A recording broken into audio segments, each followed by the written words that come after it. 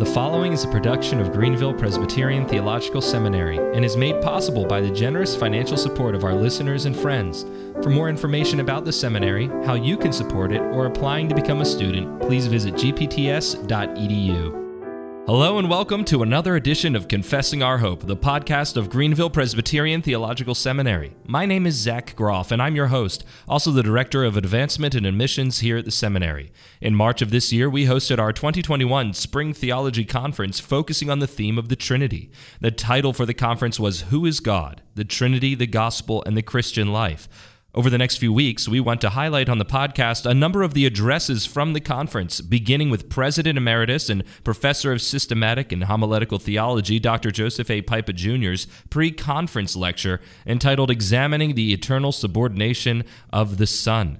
In this lecture, Dr. Pipa reads 1 Corinthians 11, 1-16, before engaging in a critical examination of a doctrine which has gained some currency in conservative evangelical circles over the past 30 years or so. Proponents of the eternal subordination of the Son, or ESS doctrine, believe and teach that God the Son is eternally subordinate to God the Father. What Dr. Pipa will show in this lecture is that this belief is out of accord with Scripture and historic creedal Christianity. May the Lord bless you as you tune into this important special edition of Confessing Our Hope. I'm going to read 1 Corinthians 11, the first 16 verses. Be imitators of me just as I also am of Christ. Now I praise you because you remember me in everything and hold firmly to the traditions just as I delivered them to you. But I want you to understand that Christ is the head of every man, and the man is the head of a woman, and God is the head of Christ. Every man who has something on his head while praying or prophesying disgraces his head, but every woman who has her head uncovered while praying or prophesying disgraces her head, for she is one and the same as the woman whose head is shaved. For if a woman does not cover her head, let her also have her hair cut off. But if it is disgraceful for a woman to have her hair cut off or her head shaved, let her cover her head. For a man ought not to have his head covered, since he is the image and glory of God, but the woman is the glory of man. For man does not originate from woman, but woman from man. For indeed man was not created for the woman's sake, but woman for the man's sake. Therefore, the woman ought to have a symbol of authority on her head because of the angels. However, in the Lord, neither is woman independent of man, nor is man independent of woman. For as the woman originates from the man, so also the man has his birth through the woman. All things originate from God. Judge for yourselves. Is it proper for a woman to pray to God with her head uncovered? Does not even nature itself teach you that if a man has long hair, it's a dishonor to him? But if a woman has long hair, it is a glory to her, for her hair is given to her for a covering.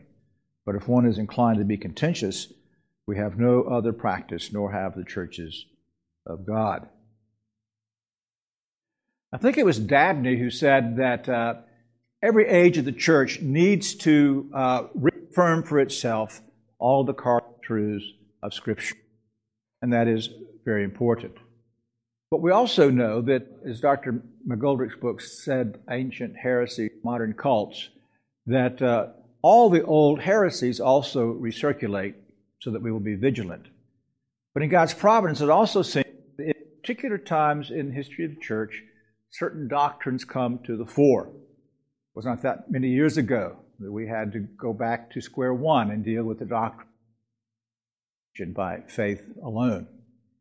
More recently, the problems have to do with the relationship of the Trinity to human sexuality. And this morning we're going to look at one aspect of this relationship of the Trinity to human sexuality, not dealing with the problem of human sexuality, but the argument that is developed in order to promote what is commonly called complementarianism. In my Introductory Reformed Theology class, a young lady was in there from California, and we were in the section on the Trinity, and so she started talking of what the doctrine we're going to discuss today has done to the Calvinistic Baptist churches in California, and it's pretty bad. It was basically her father in his church standing alone against men with whom he had walked for years in a commonality. So I had frankly been asleep at the wheel, as I think many of us have been. It kind of slid under the radar, this matter that we're going to discuss today. And it was the conversation with her and what was going on in one particular part of the Church of the Lord Jesus Christ that motivated me actually to agree to do this lecture and to address this topic as we gather this morning. Because some conservative evangelicals have asserted as subordination, not just within the economic relationships of the Trinity, but in what we refer to as the ontological Trinity, God who He is in Himself. And they're building on 1 Corinthians 11:3, which I just read, and it actually has become a foundational argument for their whole argument for complementarianism, the relationship of men and women in the family and in the church. That particular verse, Paul wrote, I want you to understand that Christ is the head of every man, and the man is the head of a woman, and God is the head of Christ. And in that last phrase, they claim, and we'll come back to their exegesis of that Christ there refers to the second person of the Godhead in His ontological, eternal relationship as the second person of the Godhead. So, as I said, this kind of sailed under the radar for the longest time, but it's apparent not only they're teaching the doctrine, it's contrary to historic Trinitarian theistic theism, but they also are aggressively pursuing this doctrine of theirs to the point of saying that it was only been in recent times that any evangelical would have disagreed with them. The position has different names. It's called eternal functional subordination. It goes by the initials EFS. Initially, it was the eternal subordination of the Son, ESS, and Ware's latest terminology is the eternal relationship authority submission, ERAS. Now, there's a lot on this, and I'm all going to do is just throw some rocks across the top of the water. If your interest is whetted, a book completely opposed to the position is Trinity Without Hierarchy, Reclaiming the Nicene Orthodoxy and Evangelical Theology, edited by Michael Bird and Scott Harrower. An interesting book because this gives you, from their own mouths, the teachings of the EFS people, as well as arguments against and interactions. It's quite interesting. And so this is the new evangelical subordinationism, question mark.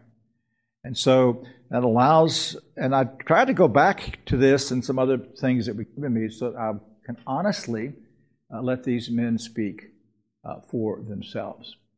So what I'm going to try to do in the time we have is to briefly state their position with some of their arguments, and then seek to refute the position, and then throw out for your thinking a few implications or consequences of their teaching.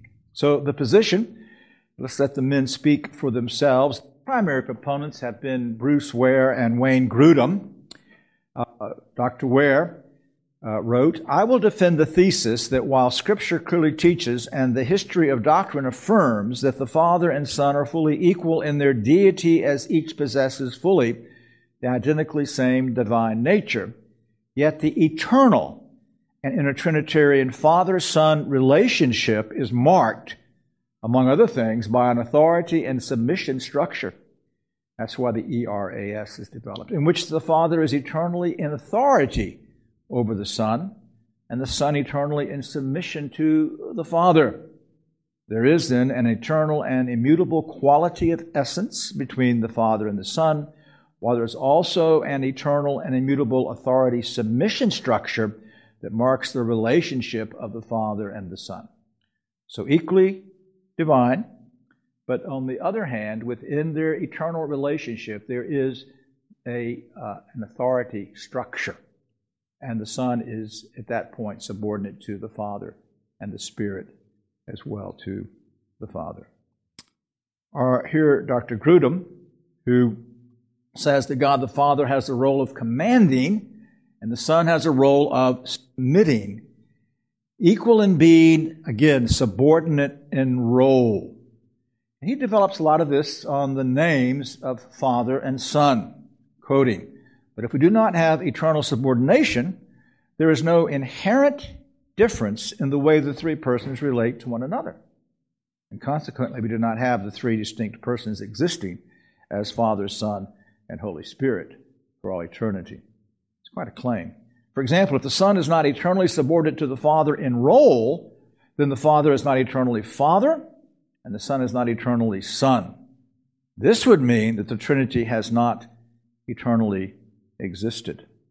Or again, therefore, the consistent testimony of Scripture is that the Father, by virtue of being Father, eternally has authority to plan, initiate, command, and send, authority that the Son and Holy Spirit do not have.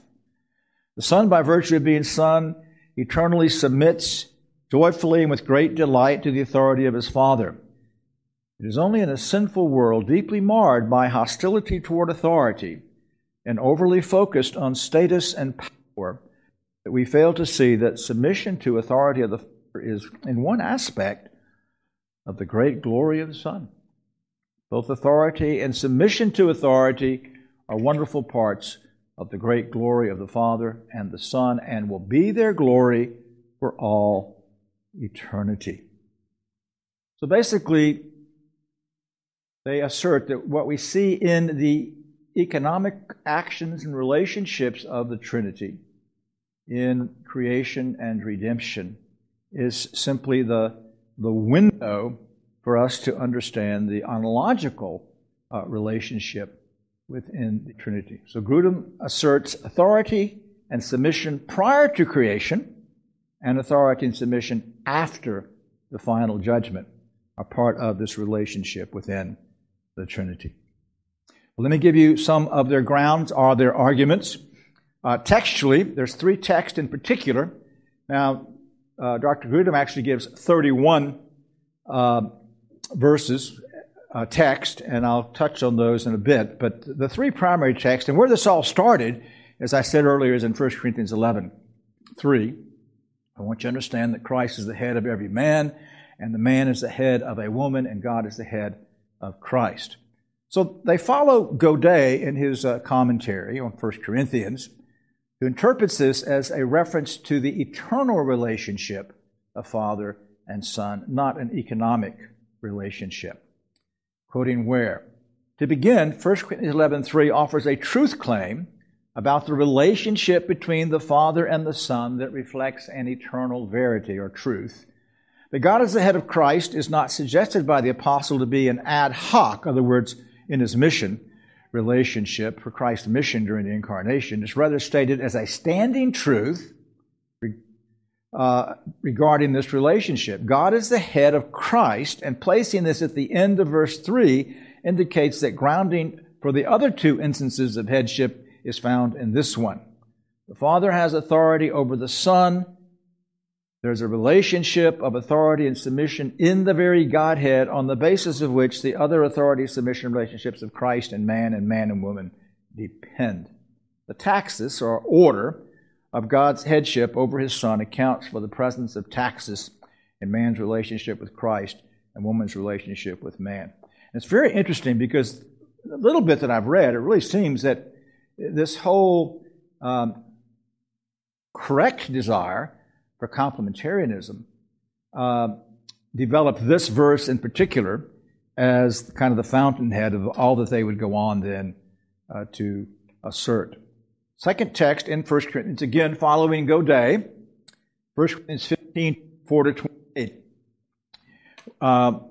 where they say we have here stated an eternal submission to the Father. Then comes the end, where He, that's Christ, hands over the kingdom to the God and Father, when He's abolished all rule and all authority and power. For He must reign until He has put all of His enemies under His feet. The last enemy that will be abolished is death, for He has put all things in subjection under His feet. But when He says all things are put in subjection, it is evident that He's accepted who put all things in subjection to Him. When all things are subjected to Him, then the Son Himself will also be subjected to the one who subjected all things to him, so that God may be all and all. So he assumes here that when the mediatorial kingdom is perfect, Christ will continue in submission to the Father as the second person of the Godhead. When it says all things are put in subjection to him, then the Son himself will also be subjected to him who put all things in subjection under him, that God may be all in all. I think that last quotation is from Grudem. And then John 5:30, I can do nothing on my own initiative. As I hear, I judge, and my judgment is just, because I do not seek my own will, but the will of him who sent me. And here they assert then that the Son has always been in submission to the will of the Father, not just in his mission on earth, or the completion of that mission now as the mediatorial king, but in his eternal relationship to the Father. So those are the three primary texts that you most often come across. A second set of arguments has to do with the relationship that is implied by the names Father, Son, and Spirit. That relationship, they say, implies subordination. Now, it's interesting. This is at least one area where they've listened to their critics and did correct their theology. They initially were denying the eternal generation of the Son and the eternal procession of the Spirit. But they now both assert that. They agree that the Son is eternally begotten of the Father, and the Spirit eternally proceeds from Father and Son. But these relationships, they assert, demand an authority structure. The reason for the Father and Son relationship as we see it in the sphere of creation. And obviously in that relationship there is an authority structure. House wrote, the reason why the Father is the Father and the Son relates to genuine aspects of personal subsistence that is different from the other persons, and we would agree with that. Even as they equally share the common essence of deity, we agree with that. The Son is eternally God, a very God, begotten from eternity, not created. The Son is sent to be the incarnate Savior of the world due to his position and relationship within the Trinity. The Father could not be sent by the Son due to the position he occupies within the Trinity in respect to the Son and the Holy Spirit. Consequently, the differences of the three persons are real and not merely distinguishing them for identification.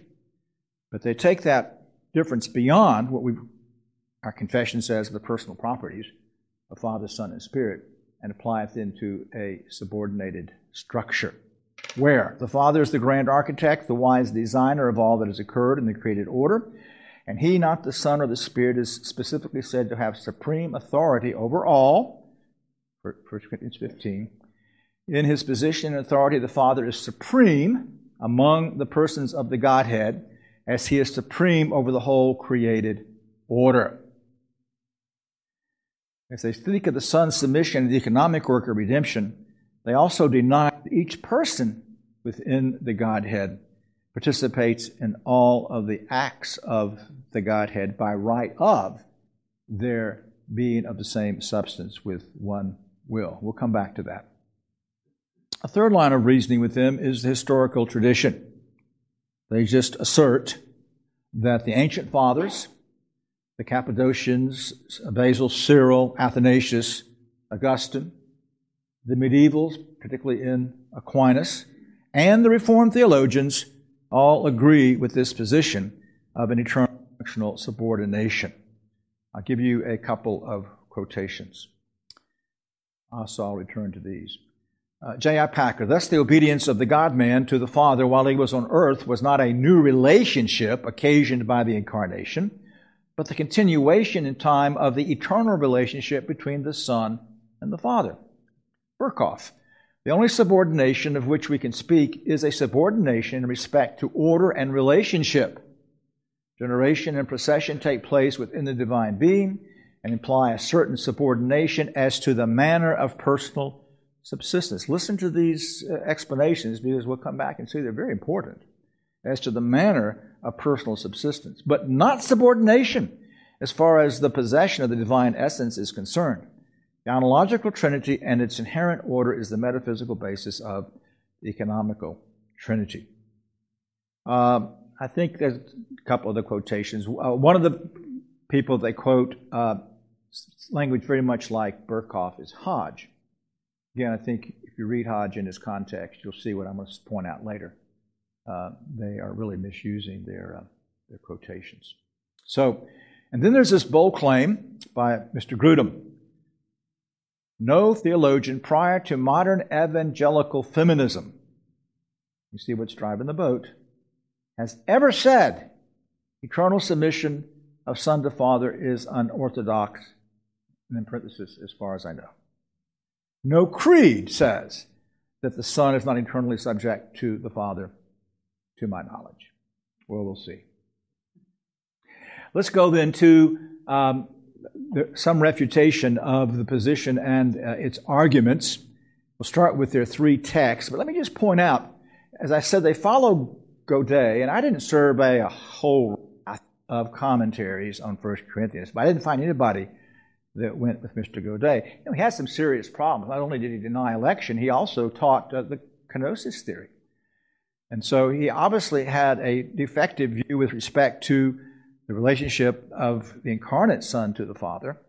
And so he, in both of these passages they use, asserts an eternal functional subordination. So the 1 Corinthians 11:3, I point out to you that which I think most careful readers of the Bible grasp, that the term Christ is used for the incarnate Son of God. It is a title, the Greek translation of Messiah, and it refers to him as the threefold office bearer of prophet, priest, and king in his work of redemption. And particularly in Corinthians, when Paul is so careful with the various names that he uses of the Godhead as well as of Jesus and Christ, Paul is only talking here about Christ, the Son of God incarnate. And it's in that capacity that the Father is his head. You see, they actually make the same mistake here that, well, in fact, they probably, maybe not in sound, the Jehovah's Witnesses make, where they take these passages and they also read them back into the eternal relationship. So in the New Testament, it's either a technical word for Messiah or the personal title of the Savior. In the context, I said, of Paul's writings in Corinthians, he carefully will change. And we'll see this in my lecture tomorrow afternoon as he uses these different names with respect to the Godhead. Joel Beeke wrote, Christ, messianic title of Jesus, the focus here is on distinction of role or function and not that of essence. Just as the Son of God as mediator submitted himself to the will of the Father, so the wife should submit to the husband and the husband to Christ. The structure of these relationships form the basis of the argument that follows. So he clearly is interpreting this in terms of God incarnate as the God-man in the state of humiliation, submitting to the will of the Father. 1 Corinthians 15:28. In that context, the apostle is dealing with the Messiah and his kingdom in order to prove, remember the thread of the argument, the bodily resurrection. Christ reigns as mediatorial king until all, including death, is under his reign. All things obviously does not mean the triune God. Now, that's the triune God. And we don't have time to go into Calvin's doctrine of the incarnate Savior, the Lutherans labeled extra Calvinistic. That God the Son was always the second person of the Godhead, acting perfectly in that wonderful communion and relationship within the Godhead. He didn't cease to be omnipresent. His personal manifestation was in his incarnate state. But essentially, he was still the second person of the Godhead. And so he's always functioning in both of these roles, so to speak. So all things do not mean the triune God, but Christ's kingdom. At the second coming, he'll turn the kingdom over to God the Father. Again, quoting Beeke, Paul is speaking of the Son and his mediatorial role and function, not his essence, power, and glory, which are equal to the Father in terms of his divine nature. Gill wrote then with respect to this passage that God may be all in all, that concluding statement that they build so much on, For by God is not meant the Father personally, but God essentially considered. Father, Son, and Spirit, who are the one true and living God, to whom all the saints will have immediate access, in whose presence they will be, and with whom they shall have an uninterrupted fellowship, without the use of such mediums as they now enjoy. All the three divine persons will have equal power and government in and over all the saints, and there will be no more acting by a delegated power or a derived authority. Christ is mediatorial king. God will be all things to all His saints immediately without use of means. And so most of the writers assert here that the word God is referring to the triune God, who's all in all, not just to God the Father in relationship to God the Son. Our John 15, our John 5:30, the Son is Messiah, submitted to the will of the Father.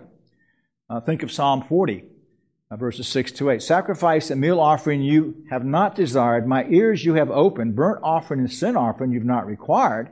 Then I said, behold, I come, in the scroll of the book it's written of me. I delight to do your will, O my God, in your law. Your law is within my heart. And Hebrews 10 applies that to the obedience and atoning work of our Savior, the Lord Jesus Christ. Very good comment by a gentleman named Duncan Boyd in the online Banner of Truth, January 17th, 2018. In respect of the issue of will, and that's what they're at here, will, now this must be a reference to Jesus' incarnate human will. Jesus is incarnate and speaks as the second Adam. He obeys on our behalf as Adam did, and he resists temptation as Adam did not. This is precisely why the human obedience of Christ is so important. His human will differs from the divine will and can be tempted, but never yields to temptation. This is why He is our perfect Redeemer and the head of a new redeemed humanity. His perfect obedience is imputed to all who repent and believe. In respect of the sending of this is part of Jesus' role in the covenant of redemption, which has no implications for the issue of will. In eternity, there was an agreement between the three members of the Trinity to redeem fallen mankind. This was an expression of the one divine will. But the functions of the different persons of the Trinity differ in this covenant. The Father wills to send, but the Son wills to be sent. This is not an example of the divine Son's submission to the will of the Father. Rather, it's an example of the Son's assumption of a role necessitated by divine agreement. And you can easily go consult the commentaries on all three of these passages and see that their interpretation is quite naive and eccentric. A second thing that I would bring against them is the failure to grasp the significance of the personal properties in the Godhead. There is order in person and operation. That's why the Father is first, the Son second, and the Spirit is third. That's why the Father initiates, decrees, the Son accomplishes, and the Spirit completes. But in that order, there's no submission of will. God is a simple being with one will. Moreover, even though works ascribed to one person in particular, all are involved in every single work of the Godhead. For example, in Timothy, Paul calls God Savior, the Father. And Christ was raised by the Father, by Himself, and by the Holy Spirit. So Dr. Smith, who wrote long before this was ever an issue, there is an order in the mode of subsistence of the three persons which cannot be reversed, and properties that cannot be interchanged, and order of relationship. This is not to be construed as subordination. However, these distinctions between the persons are not distinctions of essence, but of person. They are the same in substance, equal in power and glory. The essence of God involved infinite, eternal, and unchangeable being and perfection. The fact that we recognize each of these persons as deity implies that there can be no subordination of essence. Now, they're not saying subordination of essence, but they're just right next door to that. Another man who was quite prescient, wrote way before any of this came up, was the Scots theologian Dick. He said, the Father is called the first person, the Son the second, and the Holy Ghost the third. This is the order of their subsistence. and is pointed out by their internal relations. But beware of thinking that it implies the priority of one to another in time, but in dignity. It's dangerous to speak of a subordination among the persons of the Trinity, and it is almost impossible to avoid the idea of inferiority in the subordinate persons. It seems also absurd, while we admit at the same time that the persons equally possess the divine nature and perfections. What puzzles me most of all is to perceive how subordination is necessary to preserve the unity of God. Because it should seem to me, remember that's something that Grudem asserted, that you lose the Godhead if you don't have this subordinated relationship. It seemed to me that nothing was so calculated to make us doubt the unity as subordination of any kind, and that it is more easily conceived if all the persons are equal in every respect. Moreover, they cannot fully, we may not fully, accurately define the Trinity by what we see in economic relationships or even in relationships in the creation. Again, Dick, although the terms Father and Son indicate a relation analogous to that among men, yet as in the latter case, it's a relation between two material and separate beings, and in the former, a relation in the same spiritual essence. The one can throw no light upon the other, and to attempt to illustrate the one by the other is equally illogical and presumptuous. So, this is a big part of their argumentation, that just that these terms were chosen. And see, initially they denied the internal relationship of Father begetting Son and Father Spirit proceeding from them, and maintained that it was almost that these, well, you could say the names were arbitrary, and because of that, God was saying, well, pay attention now. You know what human relationships are like, and the Father's authority over His Son and loving Son's submission to the Father.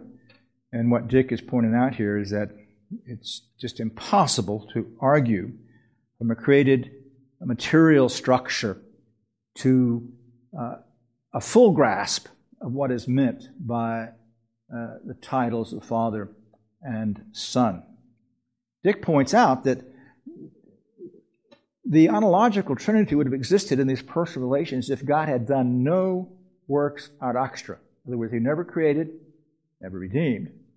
He still would have been Father, Son, and Spirit. He did not need the economic relationship to in any way define, because God needs nothing, any way to define who He is. And thus we ought not to seek to interpret or define the ontological Trinity by the actions of the economic Trinity, the Father and the Son. Professor Murray has an excellent section here in a book review in Volume 4. I'll start with his second point. Second, economic relations are certainly consonant with the immanent and eternal relations. In other words, there's an agreement, a harmony, in that they conform to the eternal relations.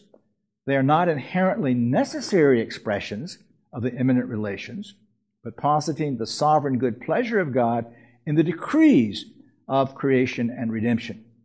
So God didn't have to do it that way.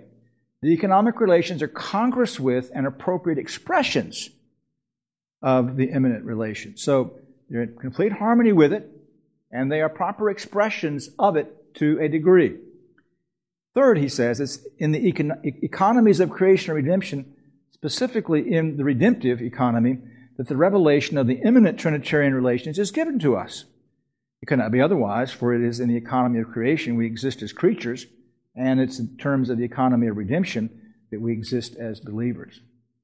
But finally, and here's now he brings it together, it's an entirely different proposition to aver that the doctrine of the immanent Trinity must conform exactly in content to the economic Trinity, and that God's whole essence is revealed to us in His operations.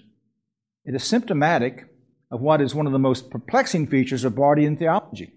While on the one hand there is the insistence on the distinction between the immanent Trinity and the economic Trinity, and on the eternal antecedents of the former, yet on the other hand, there are also terms which are tantamount to identification and equation. And one theologian, Rahner, has developed the whole procedure, the way you know the eternal ontological Trinity is only through the economic Trinity. The Trinity, in other words, is set forth to such an extent in the economic manifestation operation that one is never sure whether it is the doctrine, therefore the Trinity. Now he's referring to what this man has written. While, of course, the knowledge we have of the triune God and therefore of His triunity comes through economic revelation, manifestation, and operation, yet our doctrine of the Trinity is not a doctrine of the Trinity at all if it is construed in terms of economic manifestations and operations. Read that again. Our doctrine of the Trinity is not a doctrine of the Trinity at all if it's construed, worked out of in terms of the economic manifestations and operations. Our doctrine of the Trinity, Murray continued, must be that of what God is in and of Himself immanently and eternally, irrespective of creation and redemption. If our Trinity is not that, then the God whom we conceive of is not the eternal, self-existent, and self-sufficient God, but a God whom temporarily is an attribute. Then there are historical arguments, which they said everybody agrees with them up until modern evangelicals. It's quite clear from the writings of Athanasius and Augustine, of the Cappadocians, those who held the Nicene Creed, the Athanasian Creed, held to a complete ontological equality with no functional subordination. It's merely not true to assert that they found this in those writers. They misunderstand. Let me just give you the example of the Athanasian Creed. Whosoever will be saved before all things, it's necessary that he hold the Catholic faith. And that's not our Catholic faith, the universal church, Orthodox church. Which faith, except everyone do keep whole and undefiled, without doubt he shall perish everlastingly. And the Catholic faith is this, that we worship one God in Trinity, and Trinity in unity, neither confounding the persons nor dividing the substance. For there is one person of the Father, another of the Son, another of the Holy Spirit.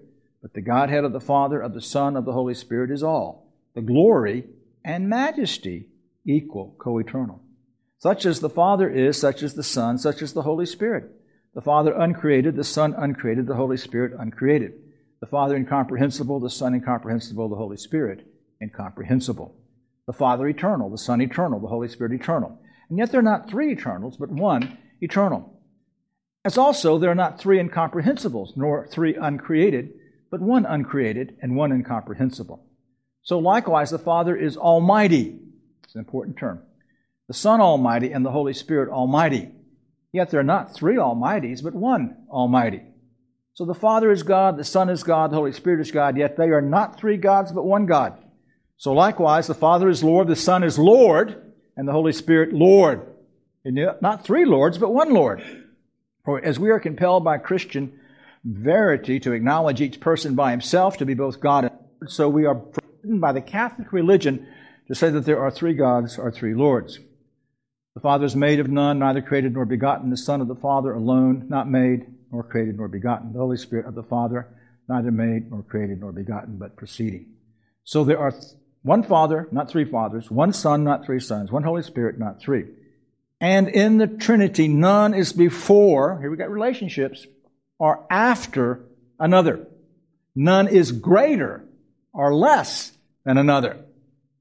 But all three persons are co-eternal together and co-equal. See, equality would have to do with relationships. So that in all things, as is foresaid, unity in the Trinity, Trinity and unity is to be worshipped. He, therefore, that will be saved must think thus of the Trinity. Now, there are many other writers, if they simply had consulted the Reformed scholastics, it's quite evident that these men anticipated these difficulties, spoke again. Let's give you one summary. Jeff Fisher wrote that the Protestant scholastic theologians consistently maintain the uniqueness of the eternal Father-Son relationship within the Trinity.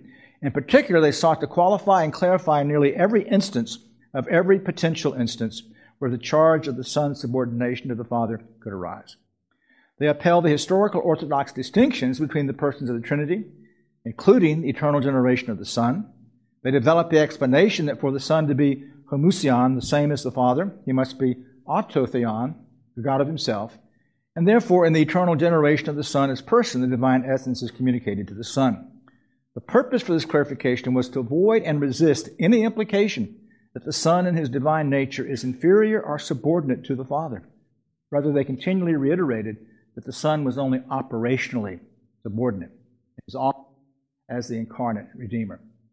With respect to the theologians they quoted, they're simply using the term subordination anachronistically.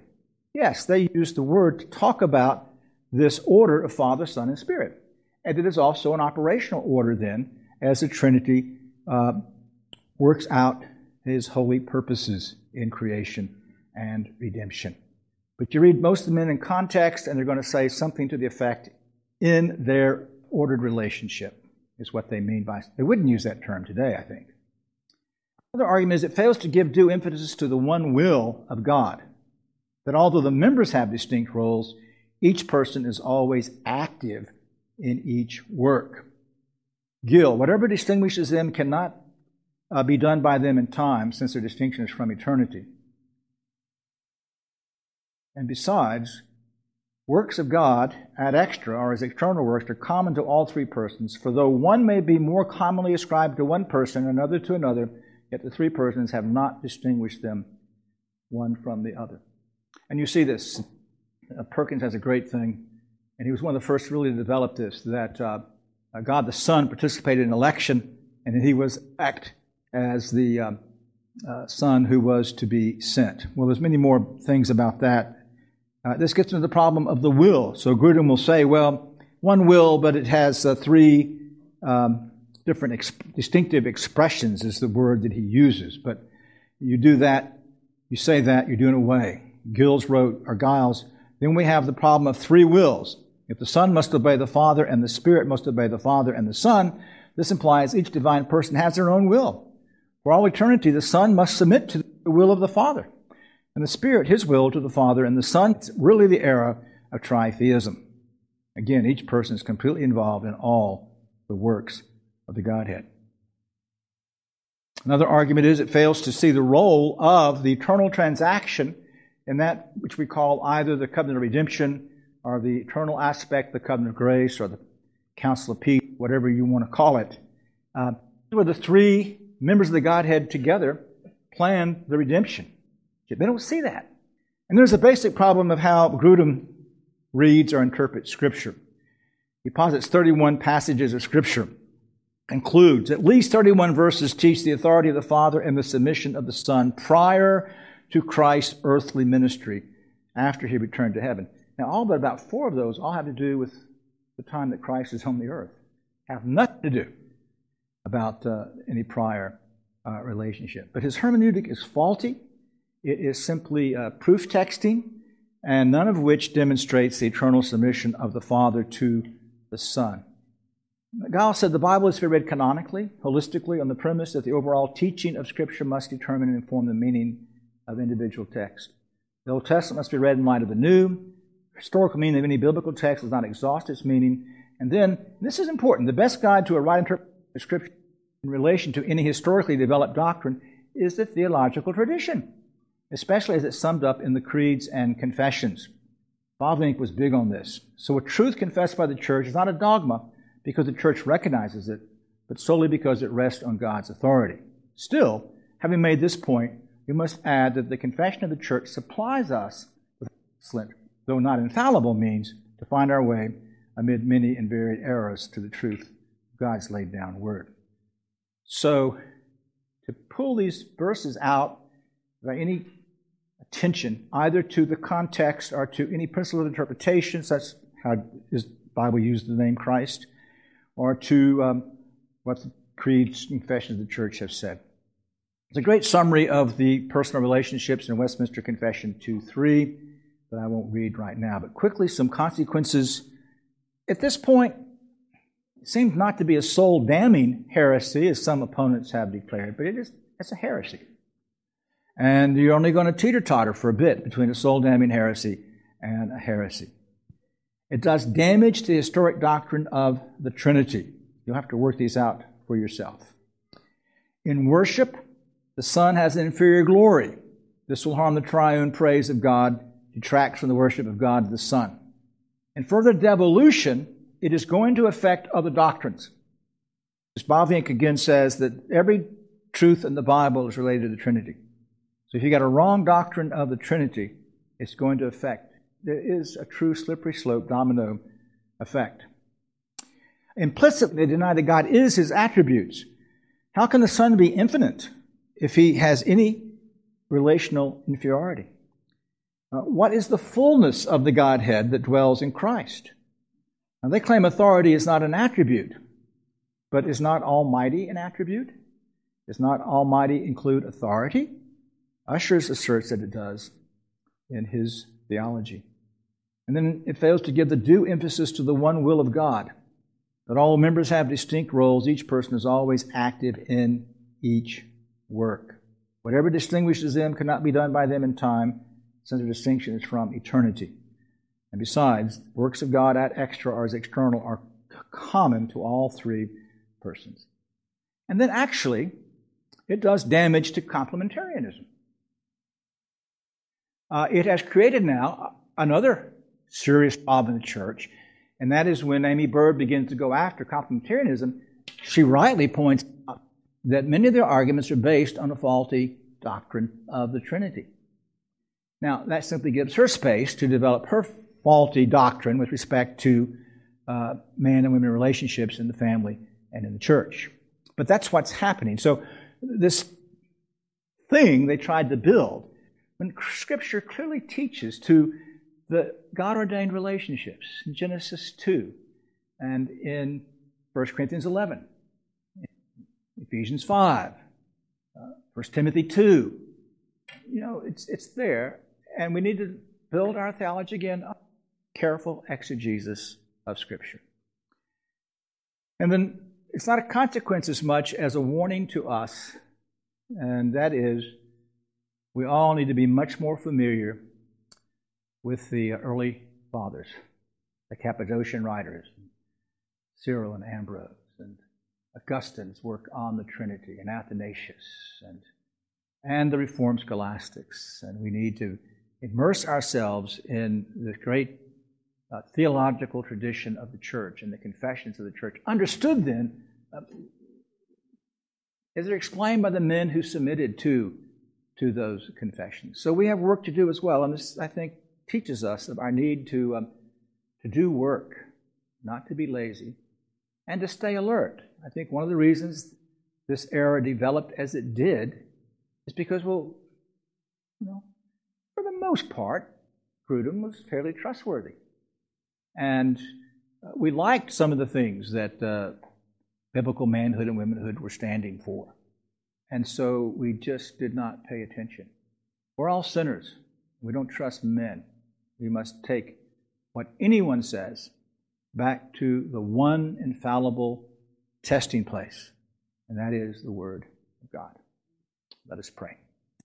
Our Father, we thank you for this quick survey that you've allowed us to have through a very dangerous era, Lord. We ask that we'll be alert, that we'll stand against it, that we will do what we can to interact with those who are being deceived by this, and that you will protect your church and bring your church back to a clear, articulate confession of a full and equal relationship of the Father and the Son and the Spirit.